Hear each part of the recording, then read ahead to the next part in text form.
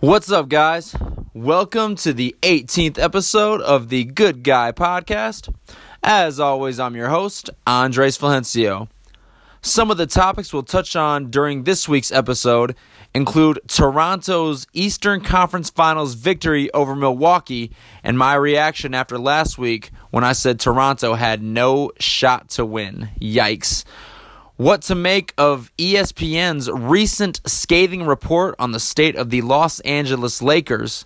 And we bring on our second ever guest to the show, my friend and former East Lansing High School and Kalamazoo College football star Elijah Hamilton Wray joins us on the show. We got all that and a whole lot more coming up. You're listening to the Good Guy Podcast. Welcome to episode number 18 of the Good Guy Podcast. Once again, I'm your host, Andres Fulgencio, coming to you guys on Wednesday, May 29th, 2019. I hope that y'all are in the middle of a beautiful week, had a nice, long Memorial Day weekend, got to kick it with your friends, maybe your family, doing some traveling, or at the very least, hopefully getting to enjoy some pretty nice weather. I know up here in Michigan, definitely it was a sunny majority of the time, so hard to complain about much. Obviously, shout out to all the people who gave their lives serving this country. Obviously, that's what Memorial Day weekend is all about, but I hope that all of you were able to enjoy yourselves. I also want to take the opportunity to wish you all a happy National Paperclip Day.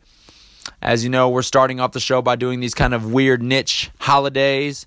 And I got to say, this is probably the stupidest one that I've seen so far.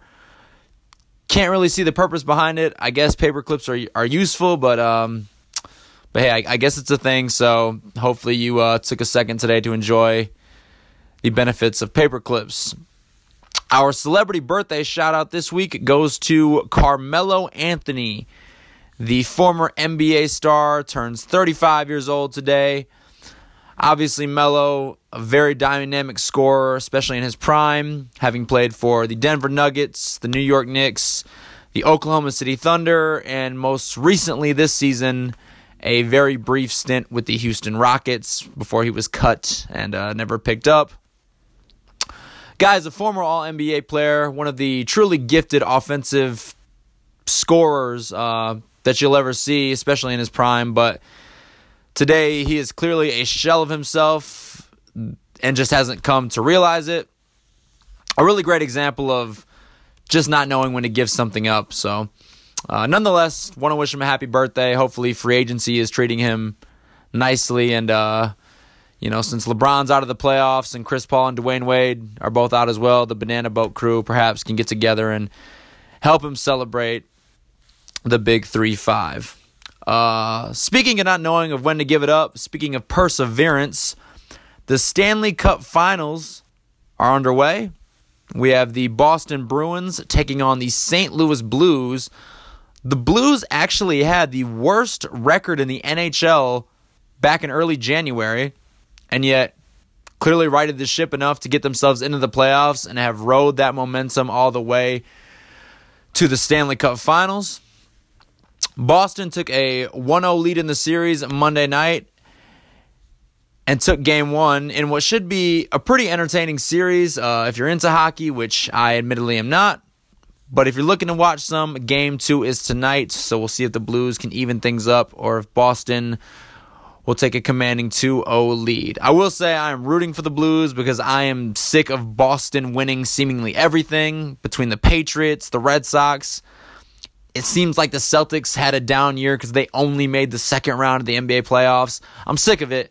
So go Blues. Hopefully they can come through tonight. In baseball, the Minnesota Twins currently have the best record in the MLB, kind of as the surprise of the season thus far, while the Detroit Tigers are sitting at 20-32, a mere 16 games back in the division, in what seems like another long season for the Tigers. Obviously, a lot of baseball left to be played, but I think an earlier end to the season would actually be merciful for the Tigers this year. And a little bit of sadder news, sports lost a couple of well-known figures during the weekend. Bill Buckner, who was a former Major League Baseball player, really known for making one of the biggest mistakes ever in the 1986 World Series.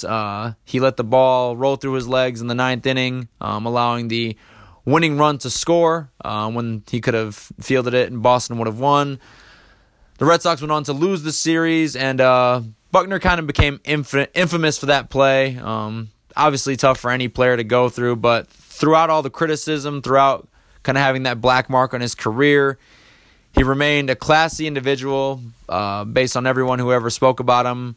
And a guy who really, how good of a career he had kind of got lost in that one moment. Someone who had over 2,700 hits, 1,200 RBIs in his career. I think he's something like 65th or 66th on the all-time hit list, which is, a pretty darn good place to be. He passed away, I believe, on Monday at age 69.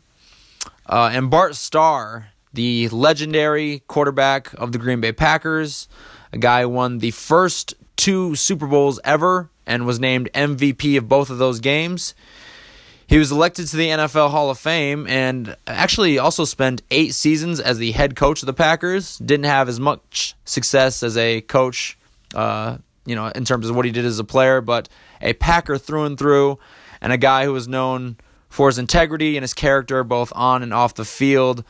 He died Sunday at the age of 85, so some tough losses for the sports world this week. Well wishes to their families. And, 2 guys who really epitomized class both on and off of the field.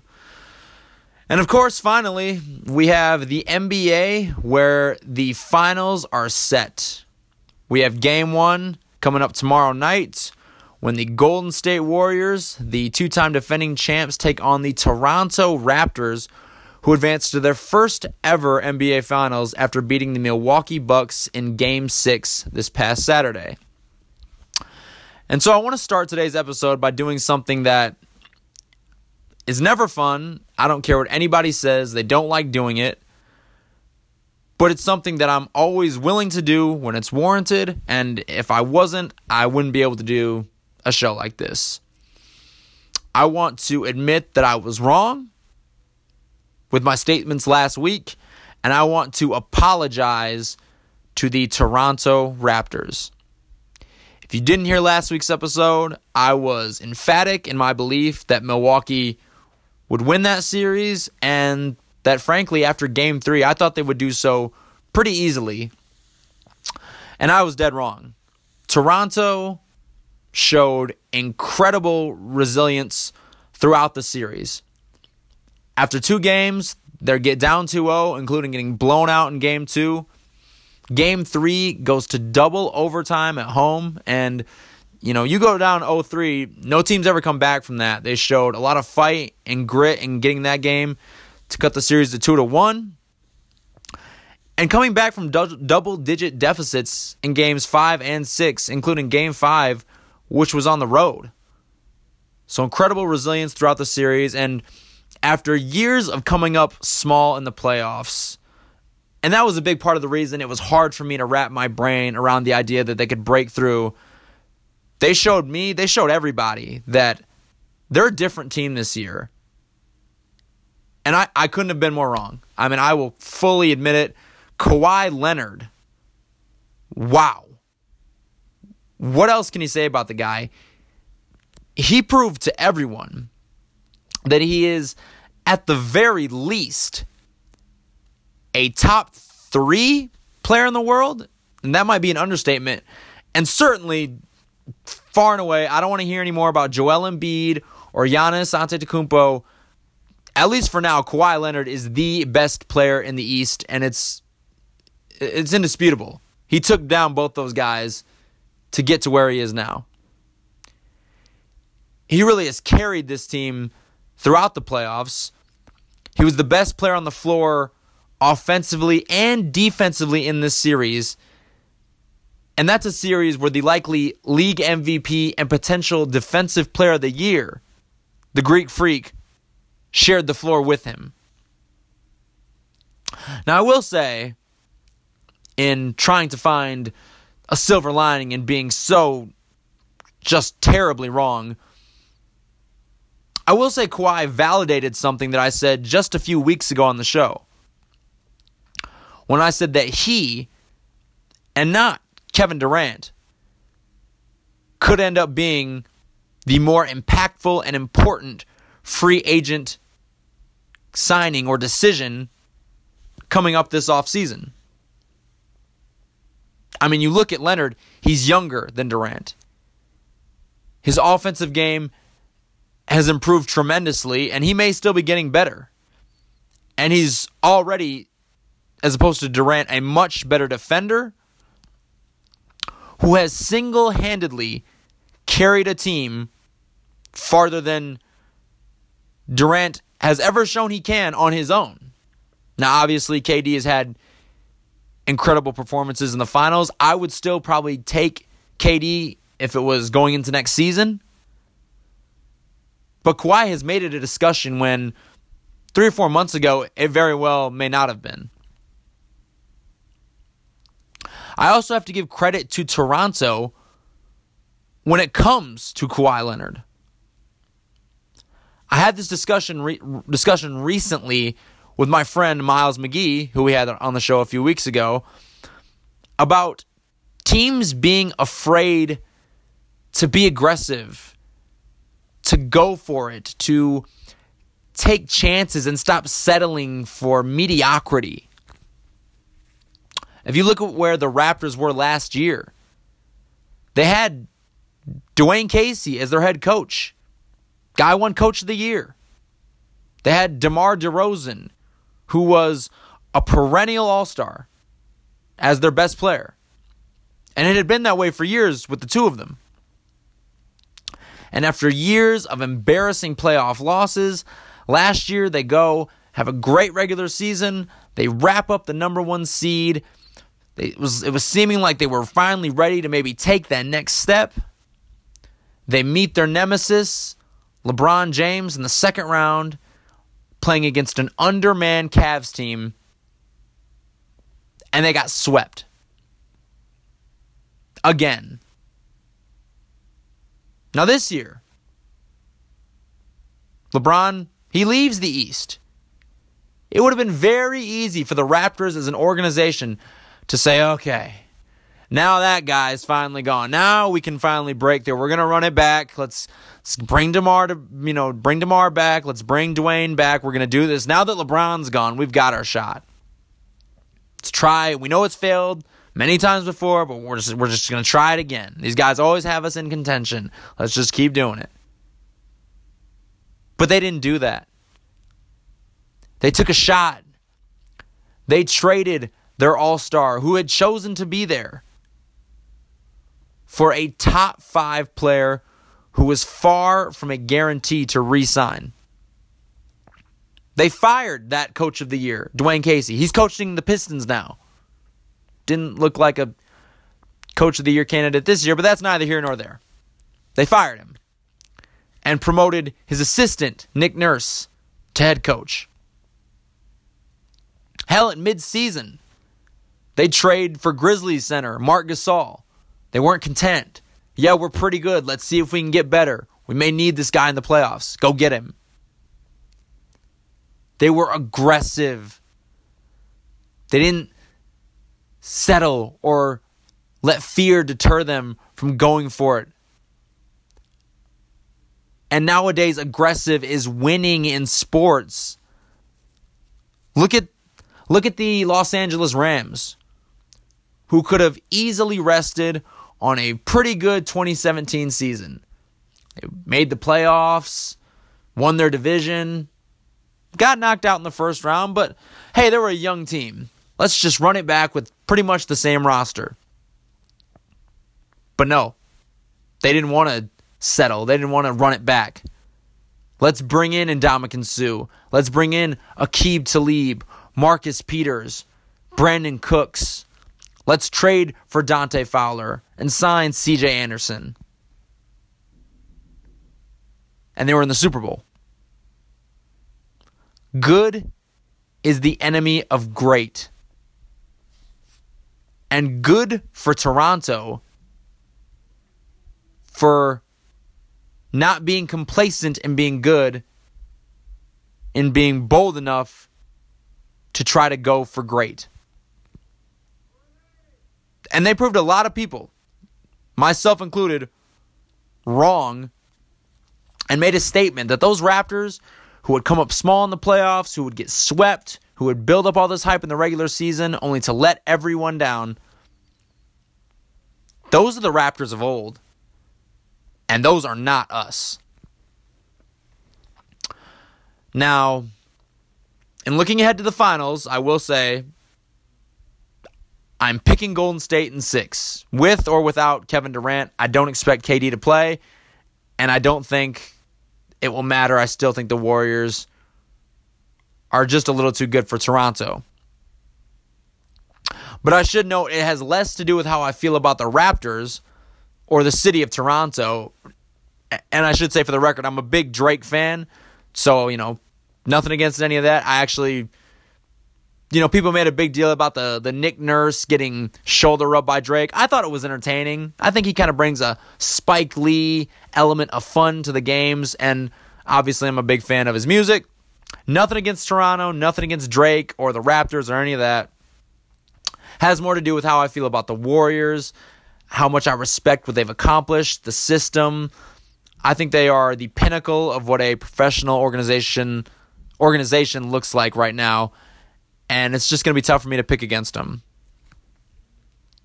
But if the Raptors do pull it off, if they upset the current NBA dynasty, it wouldn't shock me. They already blew my mind. I'm not going to let it happen twice. And if they manage to bring home the title, I will be the first to admit that I was wrong again. And I will give the Raptors, Drake, the city of Toronto, another much-deserved, well-earned congratulations. I want to switch over to the other side of the coin. And, being wrong about the Eastern Conference Finals obviously means that I picked Milwaukee to take down Toronto in that series. And last week, as I said, if you didn't have the chance to listen, I said that the Bucks would beat the Raptors and that Milwaukee doing so would symbolize kind of their opening of their championship window. You hear that term a lot in sports. They have a window to win. Now, clearly, I was premature in expecting Milwaukee to take that step. They are a very young team with a young leader and superstar. And typically throughout history, especially in the NBA, teams have to go through growing pains before kind of breaking through and winning that title. Now, I thought Milwaukee's growing pains would come in the finals against Golden State. Clearly, they came around early, but you look back on guys like Michael Jordan struggling to beat the bad boy Pistons, who struggled to beat the Boston Celtics. Obviously, LeBron had his struggles throughout his career before he broke through and won. Golden State had to lose a couple of early playoff series before breaking through once they got Steve Kerr. And so you see this with a lot of teams who eventually go on to win. They have to kind of go through it first, feel that heartbreak before they can kind of get to that level. And I will say, even despite the disappointment of losing the conference finals, Milwaukee really should consider this a successful season. One that saw them win 60 games, lock up the number 1 seed, come within 2 games of the NBA Finals, and in which their best player, Giannis Antetokounmpo, will likely win league MVP. He's in contention for Defensive Player of the Year, and their head coach, Mike Budenholzer, has a chance to be named Coach of the Year. Chris Middleton, by the way, became a first-time All-Star. So a lot of good things happened for Milwaukee this season. Now, the Greek Freak's flaws were a bit more glaring in his matchup against Toronto, especially when he was guarded by Kawhi Leonard, who is probably the best player in the NBA and the only guy capable of making Giannis struggle so much on a consistent basis. And I have no doubt, it's widely reported that Giannis has a really good work ethic. I have no doubt he'll spend much of the offseason working on developing more of an outside shot. Even having a mid-range game would be hugely beneficial to him moving forward. And I'm sure that he'll come back next season as an even better player, which is scary for the rest of the league. And he has indicated he wants the exact same team back next year. Let's run it back. Let's do it again. I'm going to be better. Bring all these guys back with me. We'll to give it another crack. And I understand this sentiment. I do. And with a more dangerous Giannis, especially one with a better outside shot, I don't think there's any doubt Milwaukee would again be a serious contender in the East. But Bucks management should do their star a favor, even if it's one he doesn't yet know that he wants. Don't be content to just bring back the exact same team or minus, one bench player or two. Do whatever you can to bring him back a better team. Don't be complacent. We just talked about this with Toronto. It would have been easy to say, LeBron's gone, Dwayne Casey, DeMar, let's do it again.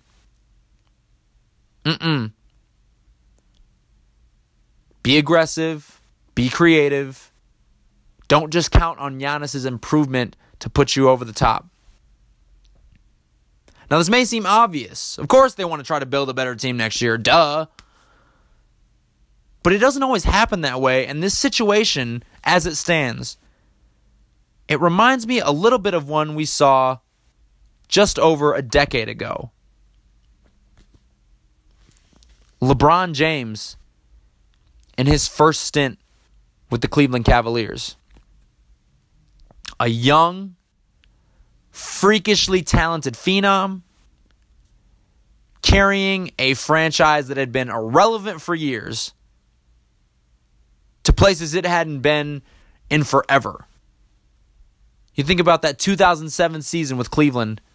LeBron broke through, beat the bad boy number 2 Pistons, had that incredible Game 5 where he scored like 25 straight points, took them to the NBA Finals where they were swept by the Spurs. LeBron spent 7 years in Cleveland. That was his breakthrough moment. But that first stint, he spent 7 years, made the playoffs 5 times, won 2 MVPs, and made those finals. But throughout his first stint in Cleveland, the Cavs never surrounded him with a reliable second piece or a strong supporting cast.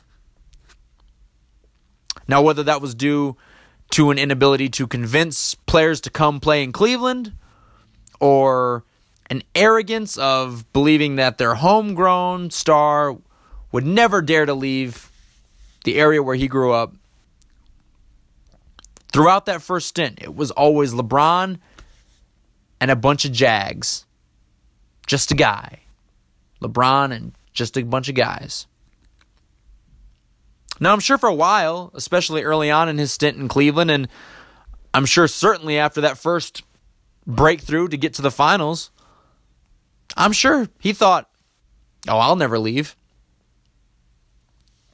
But then in the subsequent seasons, you saw the postseason disappointments begin to mount year after year until he began to realize that the front office was either unwilling or unable to provide him with the pieces necessary to win championships. So he left. And Cleveland, for a while, lost the greatest player it likely will ever have. Giannis to this point, he's previously stated he has a desire to spend his entire career in Milwaukee, which is not a glamorous market, not a free agent hotbed. And I'm sure that right now, he means it. He genuinely means it and believes it. But let's see how he feels after another couple of postseason defeats. Let's see how the Bucks stack up if, I don't know, what if Kevin Durant and Kyrie go to the Knicks? Or what if Kyrie stays in Boston and Anthony Davis is traded to Boston? What if AD's traded to New York and him and KD play together? Or the three of them join forces in Brooklyn? What if Kawhi Leonard decides to stay in Toronto, the team that just beat the Bucks? Don't forget about Philadelphia. Their young core, especially Joel Embiid and Ben Simmons, they're only going to get better. And that front office has shown a willingness to be aggressive, to bring in big-name players. They're not going to stand pat. When LeBron lost to San Antonio in those 2007 finals, when the Cavs were swept, nobody panicked, including the Cavs front office. Because it was just kind of assumed, hey, it's okay. Cleveland's time's going to come. This is the first of many trips to the finals. We'll be back here probably next year and the year after that. But they never got back. Because suddenly the Boston Celtics put together the big three. Paul Pierce, Ray Allen, Kevin Garnett. The Orlando Magic, Dwight Howard, emerged. And in his first stint in Cleveland, LeBron never made it back to the finals. The Cavs never gave him a second star, hoping that he would maybe somehow lift them past those teams anyway, and it didn't happen. He left for Miami, won a couple titles, and you saw what it did to the fan base. Now, of course, LeBron eventually returned, and this time teamed up with Kyrie Irving. The Cavs front office clearly learned their lesson. They made the trade for Kevin Love and signed all the guys that LeBron wanted. And he delivered Cleveland its long-awaited title. But let's say in the next couple of seasons, in the playoffs, the Bucks lose to New York, and then maybe Philly, without even making the finals. Would Giannis come to realize what LeBron eventually did? If the team's complacent and says, Giannis, this is our squad, carry us there, and he tries and he fails and he comes up against teams who are aggressive and making moves and pairing stars, is he going to want to stick around? And if he leaves, let's be honest, how likely is it that, like LeBron, he'd come back, finish the job in Milwaukee where, unlike LeBron in Cleveland, he has no roots? So Milwaukee, don't get complacent. You have a once-in-a-generation talent on your team who right now wants to be there. Don't let that change. Be aggressive. Look to get better. Your roster isn't perfect. That's why you just got knocked out by a team many expected you to beat. And don't make assumptions, oh, our time is coming just because we've got Giannis. Cleveland did that with LeBron, and they lost him. You do the same, you may end up in the same boat. And if you let that happen, I'd be willing to bet that unlike King James, the Greek freak, he ain't making his way back. So, if you haven't heard, the Los Angeles Lakers are an absolute mess. Obviously, after 5 straight years of missing the playoffs, last offseason they went out and added LeBron James, who had been to 8 straight finals, and yet somehow in the Western Conference still managed to finish 11 games out of the playoffs this past season. That made it 6 straight years without making the playoffs. And in the past 6 years, the Lakers are tied with the disaster that is the New York Knicks for the worst record in the NBA. A few weeks ago, Magic Johnson, Laker legend, and the team president abruptly quit.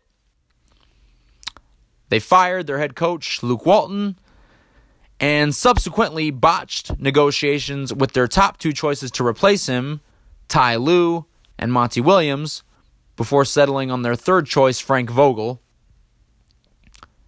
Did I mention that they've been the worst team in the NBA the last 6 years? We covered that? Okay. So yeah, it's been pretty bad. And somehow yesterday it actually got worse. ESPN released a story on their website basically detailing the chaos and dysfunction within the Lakers organization. I'm not going to go into every single thing that was covered. It's a long article. If you have time, you should read it. It is interesting. There's a lot of really good info in there, a lot of really interesting stories. But I will kind of, brush over it. Essentially, it painted Magic Johnson, again, team president, as a ruthless boss who mistreated employees and was absent from his day-to-day responsibilities, who ignored the wishes of the coaches and scouting department when making free agent signings. It suggested that owner, Jeannie Buss, who inherited the team from her father, Jim, or Dr. Buss, rather, that she's in over her head, she's listening to too many people in the organization, and she is failing to take leadership of a franchise that desperately needs it. It even describes LeBron and, in particular, his agent Rich Paul as guys who have too much power, who spent the entire season trying to get the coaching staff fired, trying to facilitate the trade for Pelican star Anthony Davis, which ruined the team chemistry. It's really just an indictment on people in power positions and in leadership positions within the organization. And it gives examples as to how each of them fell short and made mistakes. But there's one other important figure who gets mentioned in the story, and I believe that his situation and getting that figured out is the most pressing for the Lakers moving forward. Because Jeannie Buss is the owner, and she ain't going anywhere. And LeBron is your franchise player, and he ain't going anywhere. And if he ain't going anywhere, his agent, Rich Paul, guess what? He ain't going anywhere either. And Magic, well, he's already gone. He made the decision to quit on his own. The person I'm speaking about is Lakers GM Rob Pelinka, who looks like Rob Lowe. Pelinka used to be the agent of Kobe Bryant, obviously a Laker legend. But throughout his tenure, not only as GM of the Lakers, but during his time as an agent within the league, this is a guy who's long been rumored to be untrustworthy, known to bend the truth, and called, quite frankly, a flat-out liar.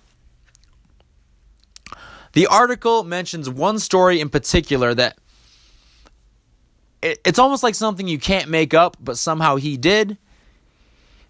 It details a story that Pelinka told the team about how a few months or a while back when he was working as Kobe's agent, that Kobe had gone to see the movie The Dark Knight, obviously, which is a Batman movie. And Heath Ledger, for those of you who haven't seen it, number one, you should. But Heath Ledger in that movie plays the Joker and delivers an unbelievable performance. He delivered it just before he passed. And so Pelinka tells the story of how after Kobe saw the movie, he was so intrigued and inspired by Ledger's ability to immerse himself into the role of the Joker that he requested that Rob set up a meeting so he could find out just how Ledger had done that. And Pelinka went on to say that Bryant and Ledger had dinner following the movie and discussed Ledger's process into getting locked into his role. Well, the story is relevant because it's a lie. Heath Ledger died months before The Dark Knight was released. I believe that the movie hadn't actually even been edited before the time of his passing. So the idea that Kobe saw the movie, was inspired to meet Ledger, and had dinner with him to discuss is untrue. I mean, there's no way that it could be true. And so this is just an example of a guy who, again, has been labeled throughout his career as a liar, as someone who's untrustworthy, as someone who is willing to say whatever to get ahead. And so if you're the Lakers, this is your general manager. You can't have someone perceived as untrustworthy, even if it's not true. You can't have someone perceived as untrustworthy running your basketball operations. The Lakers are not a team that can take their time and build through the draft over the next few years. They have LeBron James at the end of his career. They need to acquire ready-to-win now guys, whether that's via free agency or trades. And Pelinka isn't well liked in the NBA community from his days as an agent. He was known as kind of a sleazy, get ahead kind of guy. Teams don't want to do business with him. And if that's the case, how are you supposed to facilitate trades? It was reported part of the reason the Pelicans wouldn't even answer the phone when the Lakers called is because of Pelinka. What about free agents? Do you think that their agents in good conscience, in good faith, can send their players to the Lakers with all this turmoil and when a known liar is in charge? Hell, even Magic Johnson, who allegedly loves the Lakers and who worked alongside Pelinka for years, he's come out and said on TV, to the detriment of the Lakers, he's ripped him. He's basically blamed him for everything, accused him of backstabbing, of betrayal, of lying. So an NBA legend who worked for your team and alleges to love your franchise is calling the head of your basketball operations a liar, a backstabber, untrustworthy. On top of the reputation he already built, and on top of telling stories like the Heath Ledger, Kobe Bryant nonsense. That's the guy running your organization. If I'm Jeannie Buss, I fire Rob Pelinka today. And I don't care who you hire to replace him, because I can't imagine anyone who would be worse on reputation alone. But I cannot have a liar who has a terrible reputation of being dishonest and who is disliked by other teams, by players' agents, running my franchise, especially in a time when I need to attract star marquee players. Personally, I would hire an outsider. I don't really care who it is, and understand that it's late in the process. I would tell him, all I want you to do is focus on cultivating relationships with 2 or 3 teams who have players we feel like we could trade for and who could help us. Cultivate those relationships, get them to answer the phone to hear you out. And even if we can't facilitate deals this offseason, hopefully in the future we have the chance to do so down the line. And I let LeBron Be my head recruiter in free agency. You get a hold of the guys. You call Kawhi. You call Kyrie. You call Jimmy Butler. Sell them on yourself more than the Lakers if you have to. Because frankly, anyone reading any of the coverage about the Lakers, they can't see it as anything more than a dumpster fire as it is. Now, don't get me wrong. Again, if you read the story, there's plenty of blame to go around for what happened with the Lakers last year. Jeannie Buss, you got to stop running your billion-dollar franchise like it's a mom and pop shop and only hiring friends and family and former employees and not. No. Think outside the box. Bring in guys who have a pattern of success in front office roles and not your friends. LeBron, I've said it, second greatest player ever. Great role model, but he was not a great leader last season. He's got to be a better leader. Show he's more committed, regardless of who his teammates are. Magic Johnson. Look, he obviously didn't deserve that job in the first place, and he clearly wasn't willing to put in the work to do a good job. And his public criticism of the franchise he swears he loves has done some serious damage, and he's made things worse, seemingly to save his own skin. None of those people are without fault. But as we said before, two of them ain't going anywhere, and one of them's already gone.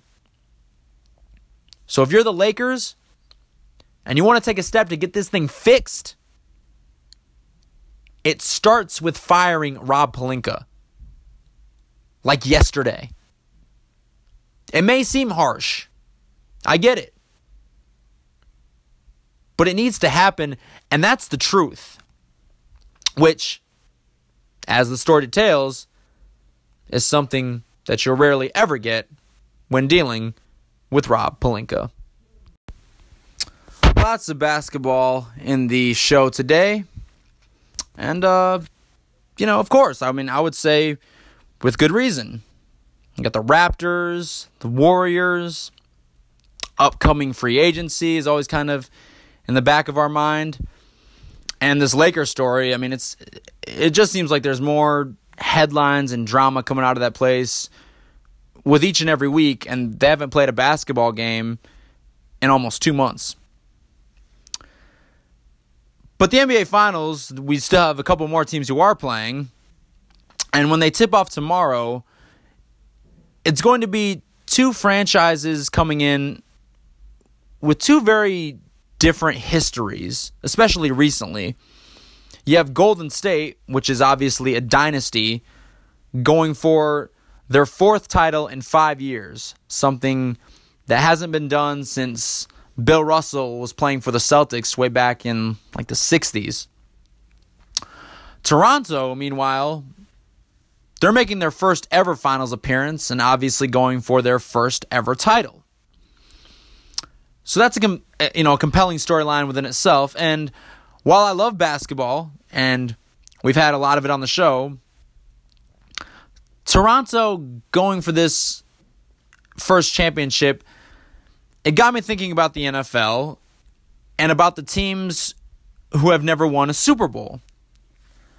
Now, of the 32 NFL teams, there are 12 who've yet to hoist the Lombardi Trophy.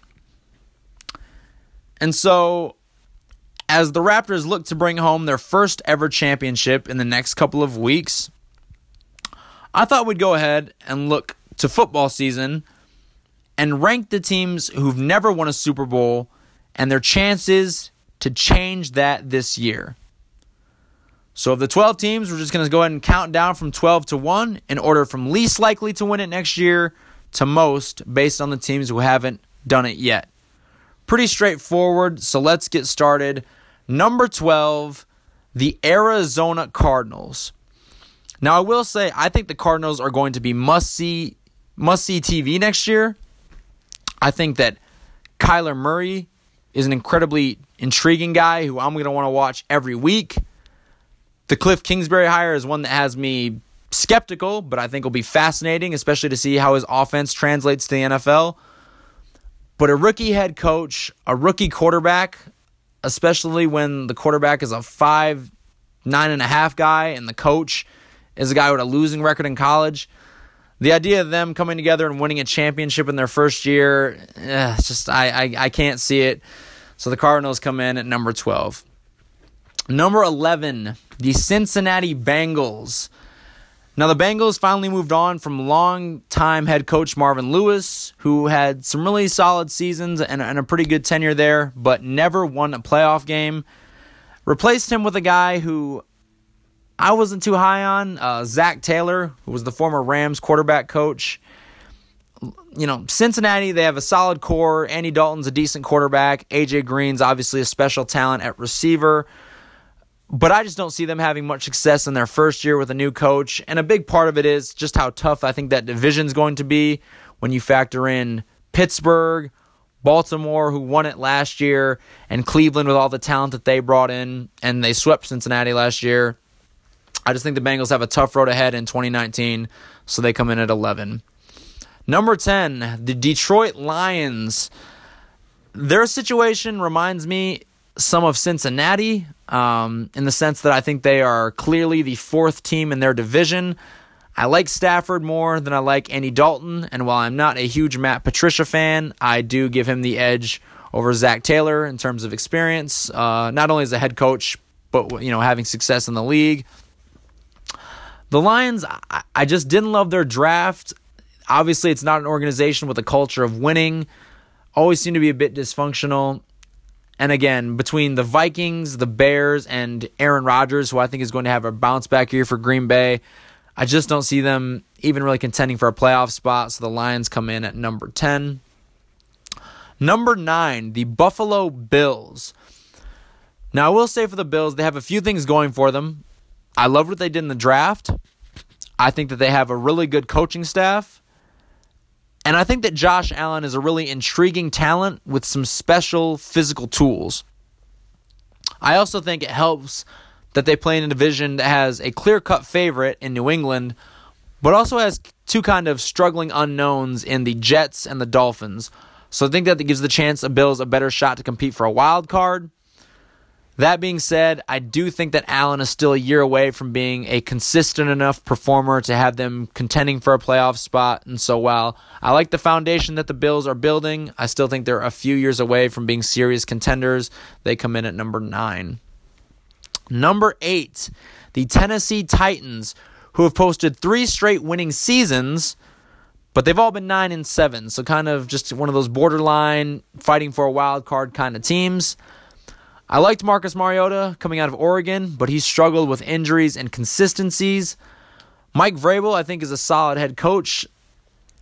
Tennessee has some interesting pieces. It's just a matter of it all coming together. It feels like we keep waiting for them to take that next step, and it doesn't seem to happen. I do like them bringing in Ryan Tannehill to back up Mariota in case of an injury, so they don't have to rely on Blaine Gabbert. But I still think that Tennessee, I need to see more out of Mariota, especially from a consistency and health standpoint, before I can put them any higher than where they are. They come in at number 8. Number 7, the Jacksonville Jaguars. It was hard for me to put them above Tennessee given the dumpster fire season they had last year. But let's not forget, this was a team just 2 years ago that was ahead in the AFC title game in the fourth quarter against New England with Blake Bortles at quarterback. Now, whatever you think of Nick Foles, and I wouldn't have paid him what Jacksonville did, he's undoubtedly an upgrade over Bortles, a guy who has shown that if he can get into the postseason, he's capable of performing well. Doug Marrone, I think, is a decent head coach. The health and performance of Leonard Fournette is going to be key to this team because they are a run-first offense regardless of who's under center. And if they can get back to having a more consistent running game, playing the defense they played 2 years ago as opposed to last, and getting Foles to make enough plays in the passing game, they could surprise some people. I would have a hard time picking them any higher than 3rd going into this season, but for now they do come in at 7th in these rankings. Number 6, the Minnesota Vikings, another team that just 2 years ago was playing in the conference title game. I do think that Kirk Cousins is an upgrade over Case Keenum, who obviously led Minnesota to that point in 2017. but he didn't have the season many were hoping for last year. I do think another offseason with the weapons, guys like Thielen and Diggs, along with Dalvin Cook, and just kind of getting more familiar with the offense will help him to perform better. And the defense definitely has some talent on that side of the ball for Minnesota. My biggest concern for them is Cousins' ability to perform in big games, number one. And also, it's tough for me to imagine them overtaking Chicago, although I do think the Bears will take a slight step back. And again, I do think Green Bay is going to come out guns blazing this year. So tough for me to see the Vikings winning that division, but if they can sneak in a wild card, you never know what they can do. They come in at number 6. Number 5, the Carolina Panthers. This was a team that last year struggled to the finish once Cam Newton got injured. But when he was healthy, they were sitting at 6-2. Some were calling Newton an MVP candidate. And this was a team that, just a few years ago went 15-1 and went to the Super Bowl. So we've seen Newton lead Carolina on this kind of run before. He's obviously a unique, dynamic talent from the quarterback position. You factor in guys like Christian McCaffrey out of the backfield. On defense, they still have stars like Luke Kuechly. And Ron Rivera is an underrated coach, I think, in this league. The biggest thing for Carolina is the health of Newton. I did like that they drafted Will Grier out of West Virginia, but I don't think as a rookie he can come in and be counted on to win games should Newton suffer an injury. So if he can stay healthy, they could rise to the top of this list. But he's shown some struggle, shown that he struggled to do that with consistency, so Carolina comes in at number 5. Number 4, the Houston Texans, a team who won their division last year, but by the end of the year, I don't think anybody thought that they were the best team in that division. I think most would have admitted that it was the Indianapolis Colts. Still, they have a young, up-and-coming quarterback in Deshaun Watson, he's been a winner at every level he's played at. Bill O'Brien is a solid head coach. Obviously, having guys on the outside like DeAndre Hopkins, who is one of the best receivers in the league, and Will Fuller, if he can stay healthy, is a dynamic weapon for that team. Defensively, of course, you have stars like J.J. Watt and Jadeveon Clowney. My biggest concern for Houston is the offensive line. Hard to win in this league, especially against the better teams when you are losing the battle up front. And I do recognize that Houston tried to address that in the draft, but even then it felt like they were reaching with some of the guys they selected. So if they can get the offensive line right, this team can compete with anybody. Again, Watson, a very good player. Need to see him take that next step, but Houston comes in at number 4. Number 3, the Atlanta Falcons. This was a team that was kind of ravaged by injuries last year, but was in the playoffs 2 years ago, played the Eagles really tough in Philly, and obviously 3 years ago had New England down 28-3 in the Super Bowl before somehow coughing up that lead on one of the biggest choke jobs we've ever seen. Provided that they have better luck with health this year, I'm a believer in Matt Ryan. I've seen the guy play really consistent MVP-level football. Devontae Freeman should be healthier. Julio Jones is obviously a beast. And the defense played surprisingly well considering the injuries they had. If they can get some of those guys back and stay healthy, I think this is a team that could surprise some people that will certainly, I expect, to challenge New Orleans for the NFC South division title. And like I said, we've seen them get all the way there and have success. They were, 3-run plays away from winning a championship already, so the Falcons come in at number 3. Number 2, I'm sure many will say this is too high, the Cleveland Browns.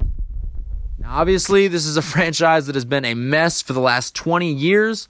Last season was the first semblance of success that they've had, and in the grand scheme of things, it was a 7-8-1 season. But you look at the talent that this team has offensively in the backfield, guys like Nick Chubb, Duke Johnson, Kareem Hunt, Odell Beckham Jr., Jarvis Landry, David Njoku, Antonio Callaway outside. And defensively, they just continue to bolster that defensive line with guys like Sheldon Richardson, Olivier Vernon. Denzel Ward was a great pick at number 4 last year, the corner out of Ohio State. This team seems to have all the pieces necessary. The biggest concern is whether or not Baker Mayfield will continue to progress under first-year coach Freddie Kitchens, who steps in as a head coach for the first time ever in his life. But I'm a believer in Mayfield. I'm a believer in the talent that the Browns have. I think that division is there for the taking. And while it may seem like a quick turnaround from 0-16 to championship contender, We've seen second-year guys take their teams on deep postseason runs. Patrick Mahomes last year, Carson Wentz before he got hurt the year before. We've seen Ben Roethlisberger win a Super Bowl in his second year. Andrew Luck was in the divisional round. I mean, these things can happen. Young players, Russell Wilson, I believe, won a Super Bowl his second year. It can happen under the right circumstances. I'm a big believer in Mayfield. I'm a big believer in Cleveland's talent. We'll see if they can put it together this year. So the Browns come in at number 2. And number 1, the Los Angeles Chargers, who last year won, I want to say like 12 or 11 games, and didn't even win their division because of what Kansas City did. Obviously, Phillip Rivers at quarterback, likely a future Hall of Famer. Big believer in Anthony Lynn, who has done an outstanding job since taking over as LA's head coach. And the Chargers have a deep roster. I mean, Melvin Gordon, Austin Eckler at running back, Mike Williams, Keenan Allen, Antonio Gates, assuming the one tight end who Stephen A. got his name wrong, and now I can't think of it, comes back healthy. Defensively, you look at guys like Bosa, Ingram, the safety Derwin James was an absolute steal in the first round last year. This team has talent everywhere. Their biggest detriment to me is the age of Rivers. You don't know when he's going to start to slow down and whether or not they can overcome what's a pretty pathetic home field advantage. If this team gets home field and gets to host a playoff game, can the 27,000 soccer stadium that they play in, can that give them enough of an advantage to beat the better teams? Hunter Henry was the name of the tight end I was thinking of for the record. But that's how I rank the 12 teams who haven't yet won coming into next season. I'm sure there'll be some disagreements. Maybe some of the Lions fans who listen will not be thrilled with their spot. Some people will probably say I have the Browns too high, Vikings too low. That's the fun of it, to go ahead and dissect these lists. So regardless, it's going to be a lot of fun to watch going into next season. All these teams will be chasing the same thing, and we'll see if one of them rises to the top or if we have another repeat champion in the NFL. Coming up next, we have our second ever guest interview. I should note ahead of time that the interview was recorded this past Friday as our guest, Elijah Hamilton Wray, had to get back to Vermont to finish up his last semester of grad school. So we had to get him in before we recorded today. With that being said, some of the questions are a little outdated, but I do think the entertainment value and aspect more than makes up for it. So hope you enjoy it. I certainly did. Always appreciate you guys taking the time to listen. All right, very excited about this part of the episode. We officially have our second guest joining us in the short history of the Good Guy podcast. This guy right here, went to high school with him. Former all-conference kick returner as a player at Kalamazoo College. That is a D3 school for those of you who aren't up on your low-level college football. Played a little running back, played a little wide receiver. Pretty talented artist and someone I am very ashamed to call my best friend. Elijah Hamilton Wray joins us on the show today. Elijah, good to have you on the podcast. Yo, what's up? Thanks for having me out here. You left a few things on the bio. I'm also a talented rapper. You know what I mean? I got bars. That's one thing you miss out. No, yeah, I did leave that part out. Elijah has a few singles on the app Rap Chat. So if you haven't had the chance to download that, do you have a username for Rap Chat? I think it's Spazmanian Devil. So if you want to hear some hot bars, you can look up Spazmanian Devil on Rap Chat. And actually, me and Andres have a track together. And it's fire, so Fire. He's not wrong. I didn't want to brag it up, on the show, but he's not wrong. It is fire. All right, so you are one of the people who I know for a fact listens to the show pretty regularly, and I know that because you tend to send me a lot of feedback, most of it negative because, that's just the kind of friend that you are. So I take issue with, you grew up in Ohio, and so being that you're a Cleveland sports fan, it's understandable that you kind of have some low self-esteem as a sports fan and get very defensive about your few treasures, when you have a chance to have them. And so I've come on the show, talked a lot about LeBron James, and I think that I've been pretty fair. I've said that he's the second greatest player of all time. I've said that he had a poor year, his first year in LA. I said he'll never be MJ, but that he's a role model that kids should look up to off the court. I think I've been pretty objectively fair about LeBron. And yeah, week in and week out, you call me a hater. Where are you getting this from, man? Okay, well, first of all, the podcast needs to be changed to the LeBron Hater Podcast. Because every week, no matter what's in the news, you find a way to bring up LeBron and how he's a bad teammate, a bad leader. I believe you called him a bad father at one point. That is not true. Okay, whatever. So, I mean, yeah, you made some points. You definitely made some points that I, looking back on it, I'm like, all right, fine. But I mean, the hateration is definitely week in and week out. You think he was a good leader in LA this year? I was hating when I said that. Okay, look, he got hurt, bro. They were at 18 and 13, sitting in the middle of the West. He gets hurt. Lonzo gets hurt. It's just you can't run a team when people are hurt. Now, I will say he should not have vouched for that trade with Anthony Davis so hard in the middle of the season. I think that threw off the team chemistry a tad bit. A bit, yeah. A bit. But overall, it was not his fault this year. All right. So I'll grant you some of that's true, but let's not ignore the lackadaisical defense. We've all seen the clips against Memphis. Lackadaisical. That's what I meant. Throwing the ball off the backboard, trying to inbound it on a JaVale McGee, Shaqtin' the Fool kind of play. I mean, losing to the Knicks, losing to the Hawks when he played, showing up to the game with a glass of wine in his like he's showing up to a party. He's going to work. You can't show up to work, especially if you're not even going to participate. I'm just saying, man. I don't know. You can call it haterade. I think you're being a little defensive because he's your Ohio guy, and even though he abandoned y'all twice. Okay, the first time maybe an abandonment. The second time he left good graces. That 2016 championship in Cleveland, that was the best day of my life to this day. All right. I believe that. Yeah. All right. Real quick, you think he's gonna get a championship during his time in LA? I think so. Because I think they're actually about to bring in not an all, maybe not like a superstar, but I think they could bring in an all-star this year, and they're definitely getting Anthony Davis. So I think that tandem out there, bro. You think they're getting Anthony Davis? Well, we'll have to see about that. I've heard that the Pelicans owner is not trying to make a trade with the Lakers at really any cost, but if they get him, I think you're right. They'll definitely be a contender. Well, they wouldn't get him this year. They would get him in free agency in a couple of years. Yeah. I see what you're saying. Yeah, if he's still, I don't know. He's getting hurt now, so we got to see if he's going to be breaking down. But all right, so obviously we touched on you being from Ohio and all that. I've known you for a long time. You've always been a loyal Cleveland Browns fan, and I have admired that about you.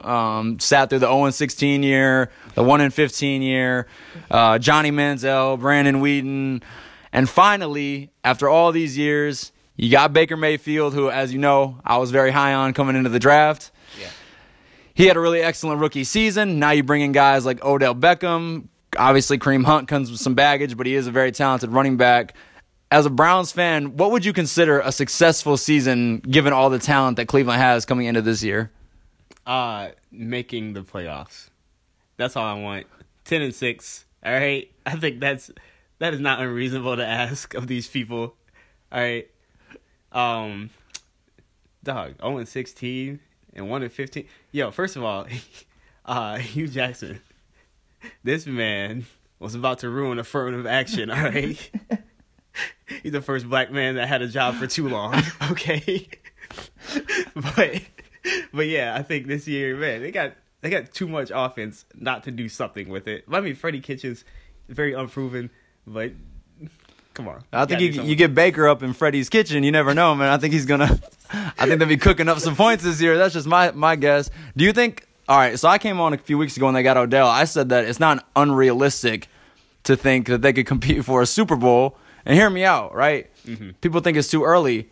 Carson Wentz had the Eagles in position to go to the Super Bowl his second year. Yeah. Patrick Mahomes, second-year player, took the Chiefs to the AFC title game. Jared Goff in his third year, but his second year under Sean McVay, took the Rams to the Super Bowl. So do you think it's too much too soon to be pushing for those expectations, or do you think that, given, like you said, the amount of talent that they have is fair? I think it's too much too soon because – I mean, other ones are like good examples of people it worked out for, but I don't know if Baker Mayfield is gonna have a decline this sophomore season. Ooh, I don't know. I don't know, man. I think a full year in Freddie's offense, with Odell in the full. I just think they have too many weapons for him to take a step back. But you could be right. You could be right. All right, so Cavaliers obviously had a rough season this past year. LeBron's first, leaving for LA. They got a couple nice young pieces. Colin Sexton didn't look too bad, but Ty Lue obviously is no longer the coach there. They bring in a guy that you know fairly well, being an Ohio State fan. Michigan head basketball coach John Beilein leaves the Wolverines to come be the new coach of Cleveland. How do you feel about the hire, and what do you kind of think the outlook is for the Cavs in the next, let's say, couple of seasons? Well, John Beilein, you know what? I respect it. He old, but I don't know. They might be able to make it work with him. Was he a 5-year deal, right? Yeah, he got a 5-year deal. Yeah. He's going to live that long, but, Man. Yeah, I don't know. I think it could work out. But I feel like they're just kind of like keep tanking and just trying to get those extra pieces. And I am not a fan of tanking at all. But, it's really hard for a college coach to transition to the NBA because you got to coach players way differently. Yeah, no, he's not coaching Iggy Brosdakis anymore. Yeah, coaching players that make more than him. So, you know what I mean? You kind of have to take a step back, relax a little bit. Unless you're Pop, that doesn't really work out usually. Yeah, I was definitely surprised by the hire, but I'm with you. I think it's going to be an interesting transition. I thought they'd go for a young coach, so I mean, obviously we'll see. I don't think that he's going to have too much success in the first couple of years, but tanking has worked out for Philly, so if Cleveland's going to do that, hopefully do it the right way. No more. What was the guy Anthony Bennett? Let's not do any more Anthony Bennett's. Yo, Anthony Bennett they didn't give him a fair chance in Cleveland, all right? That man was about to be... People are going to hear you saying this, just so you know. That man was about to be a superstar, okay? This isn't just you and me talking. We're going to post this, so it's going to be on record that you just said Anthony Bennett would have been a superstar. They didn't give him a fair shot, man.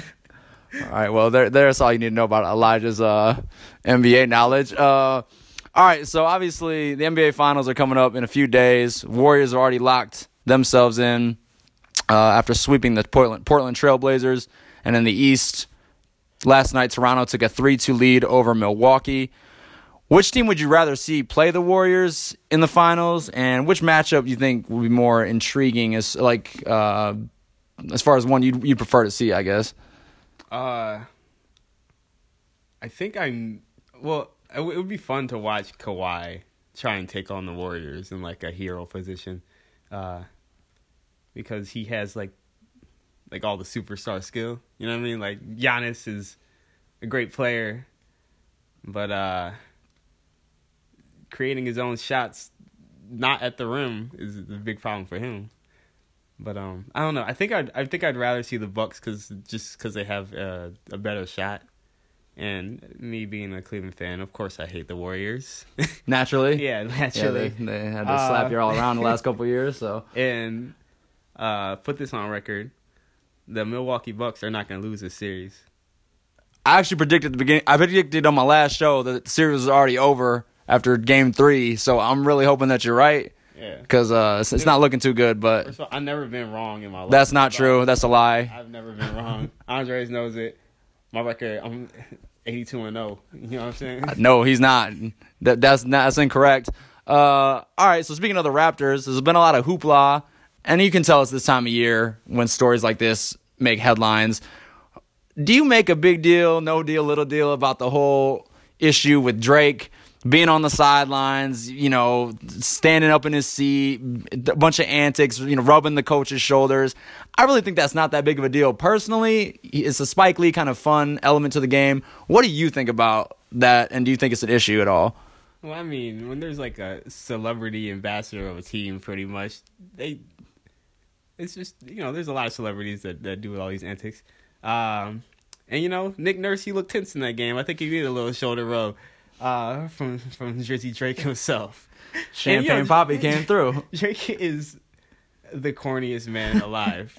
You know what I mean? And he gets away with being corny in a way that I don't know how. he has not been called out in like the rap community. He has like a chokehold on. I don't know, but Drake, that's the homie right there. Yeah, He found his lane, man, and now he just owns it. yeah. But no, I didn't make a big deal out of it. I think Mike Budenholzer, he should have won the game. That's That's a good point. I'm just trying to figure out where's Kid Cudi been at y'all games, trying to rub Coach Beeline. You know, we gotta get him for Coach Beeline next year. It's a little overdue. Is there any other rapper that came out of Cleveland that's a big deal besides him? MGK. No, we don't want Machine Gun Kelly. No, I'm kidding. Never mind. I'm sorry I asked. All right, a couple quick ones. Kevin Durant, Warriors, better without him or nah? Of course not. What? Okay. I don't think so either, but I've heard that being thrown around. I think it's ridiculous. Yeah. But I just wasn't sure. Where do you think he's going to go next year? You hear a lot of talk about the Knicks. Some people are wondering if he'll stay in Golden State, maybe go to the Clippers. The Nets have been thrown around. Where do you want to see him go, and where do you think he'll end up? Don't say Cleveland, because he's not going there. He is for sure going to the Knicks. Put that on the list. Put that on the record? What I've never gotten wrong. Okay, for sure. So he's definitely not going there. What about Kyrie Irving? Where you want to see former Cavalier go? Hey, it's a reunion. Oh, in L.A.? Uh-huh. Oh, okay. So he was sick of playing with LeBron, and now he's going to go running back to him? No, he was not sick. He was sick. He thought he was sick of playing with LeBron. But really, they need each other. Oh, is that what it is? It's a match made in heaven. It's like a girlfriend he thought he didn't want to be with, and then they broke up, and he realized he had to have her back? Yeah, that's pretty much, that's the deal right You there. know how that goes, for sure. We won't, keep that off the air, but... All right, and then lastly, as far as free agents are concerned, Kawhi Leonard. He's sticking around Toronto, going to the Clippers, Lakers. What you think? Ooh, you know what? I think that if they make it to the finals, which they won't because I already told y'all what's going to happen, but if they did somehow, I think that would put him in a really tricky spot, especially if they pushed the Warriors or even won the series, which I don't see happening actually. But I think he'll end up in L.A. on the Clip side. On the Clippers, I think that's where he'll end up as well. I would like to see him with Doc Rivers because that was a surprisingly good team this year with really no marquee star. Yeah. To go 6 games with the Warriors and win 48. It's a great job by Doc Rivers. All right, well, we definitely appreciate having you on for the first time. Is there anything else you want to touch on before we let you go? We got some time. Yeah, obviously. Okay, so I just want to I have a few sponsors I want to get out there. Keystone. It's beer. Yeah, it is. All right. That's a wrap for my sponsorships. Real quick, for all of our movie people out there, what'd you think of the Avengers Endgame? Yo, okay, so the MCU is the best thing that ever happened in life. Okay? That was like the greatest thing of my life besides when the Cavs won the championship. Endgame was tight. You haven't seen it yet, have you? I have not seen it yet. I'm going to try to make it this weekend. You are a loser. I'm missing out. I'm behind. Yeah. Yeah. All right. What about Game of Thrones ending? A lot of people weren't happy with it. I didn't watch it, but I know a lot of people were upset. I know you're a fan of the show. Mm-hmm. Did they screw it up? You one of those people trying to sign the rewrite petition? What's going on? Yeah, I am trying to sign the rewrite petition. The petition. There you go. Easy for you to say.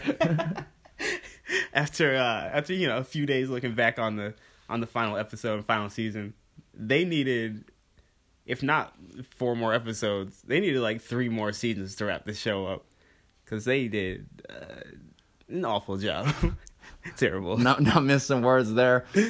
All right, well, we know you're in grad school, about to finish that up for the art program at Johnson College in Vermont. Everybody out there wants to know, what's next for Elijah Hamilton Wray? Yo, okay, so I'm top 3 artist in the world. I can say that. Probably not. Yeah, I mean, if you're talking about status, no. Top 3 in that program, I'd bet money on it. Top 1 in the program. What you mean?